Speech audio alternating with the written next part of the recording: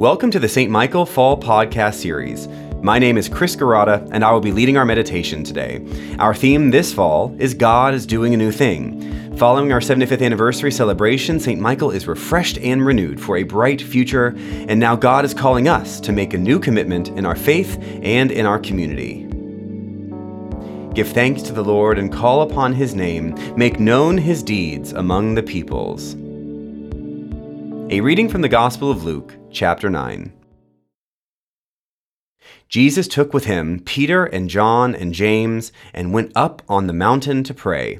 And while he was praying, the appearance of his face changed, and his clothes became dazzling white. Suddenly they saw two men, Moses and Elijah, talking to him. They appeared in glory and were speaking of his departure, which he was about to accomplish at Jerusalem. Now Peter and his companions were weighed down with sleep, but since they had stayed awake, they saw his glory and the two men who stood with him. Just as they were leaving him, Peter said to Jesus, "Master, it is good for us to be here. Let us make 3 dwellings, one for you, one for Moses, and one for Elijah," not knowing what he had said. While he was speaking, a cloud came and overshadowed them, and they were terrified as they entered the cloud. Then from the cloud came a voice that said, "This is my Son, my chosen. Listen to him." When the voice had spoken, Jesus was alone.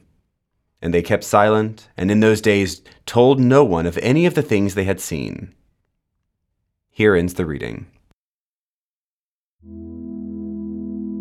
The story of the Transfiguration is dramatic and fascinating, and it's also nothing new to us.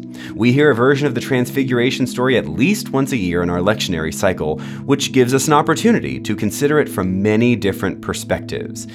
What strikes me about this story today is that all the drama comes from Jesus, Moses, and Elijah.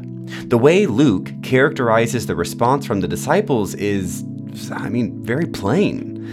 First, Luke doesn't mention any shock or awe at seeing the appearance of Jesus' face change and his clothes becoming dazzling white. The disciples seem not to have any reaction to seeing Moses and Elijah appear before them and start chatting with Jesus.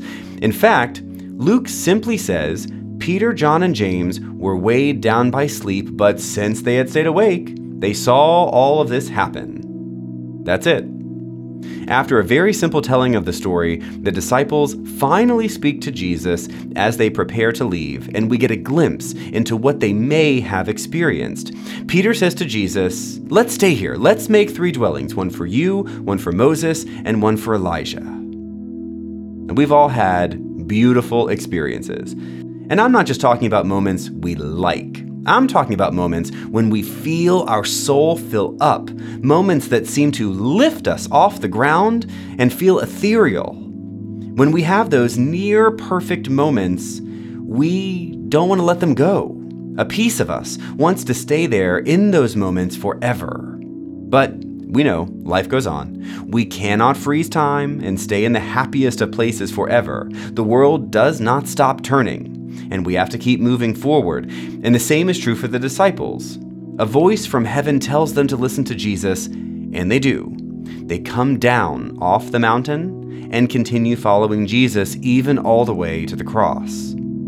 We are called to follow Jesus too. We are called to follow Jesus up mountains, to experience the purest of joys, and we are called to follow Jesus down mountains, into valleys of pain and heartbreak.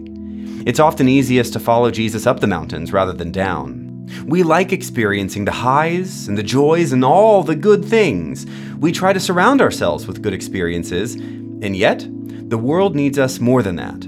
The world needs you and me to have the courage to step outside our comfort zones, to step outside the experiences that make us happy or give us joy. We are called by God to follow Jesus, and very often that means following Jesus down the mountain and into a world in need. God is doing a new thing in you and in me. God is always seeking to recreate us and to renew us and to send us out into the field once again.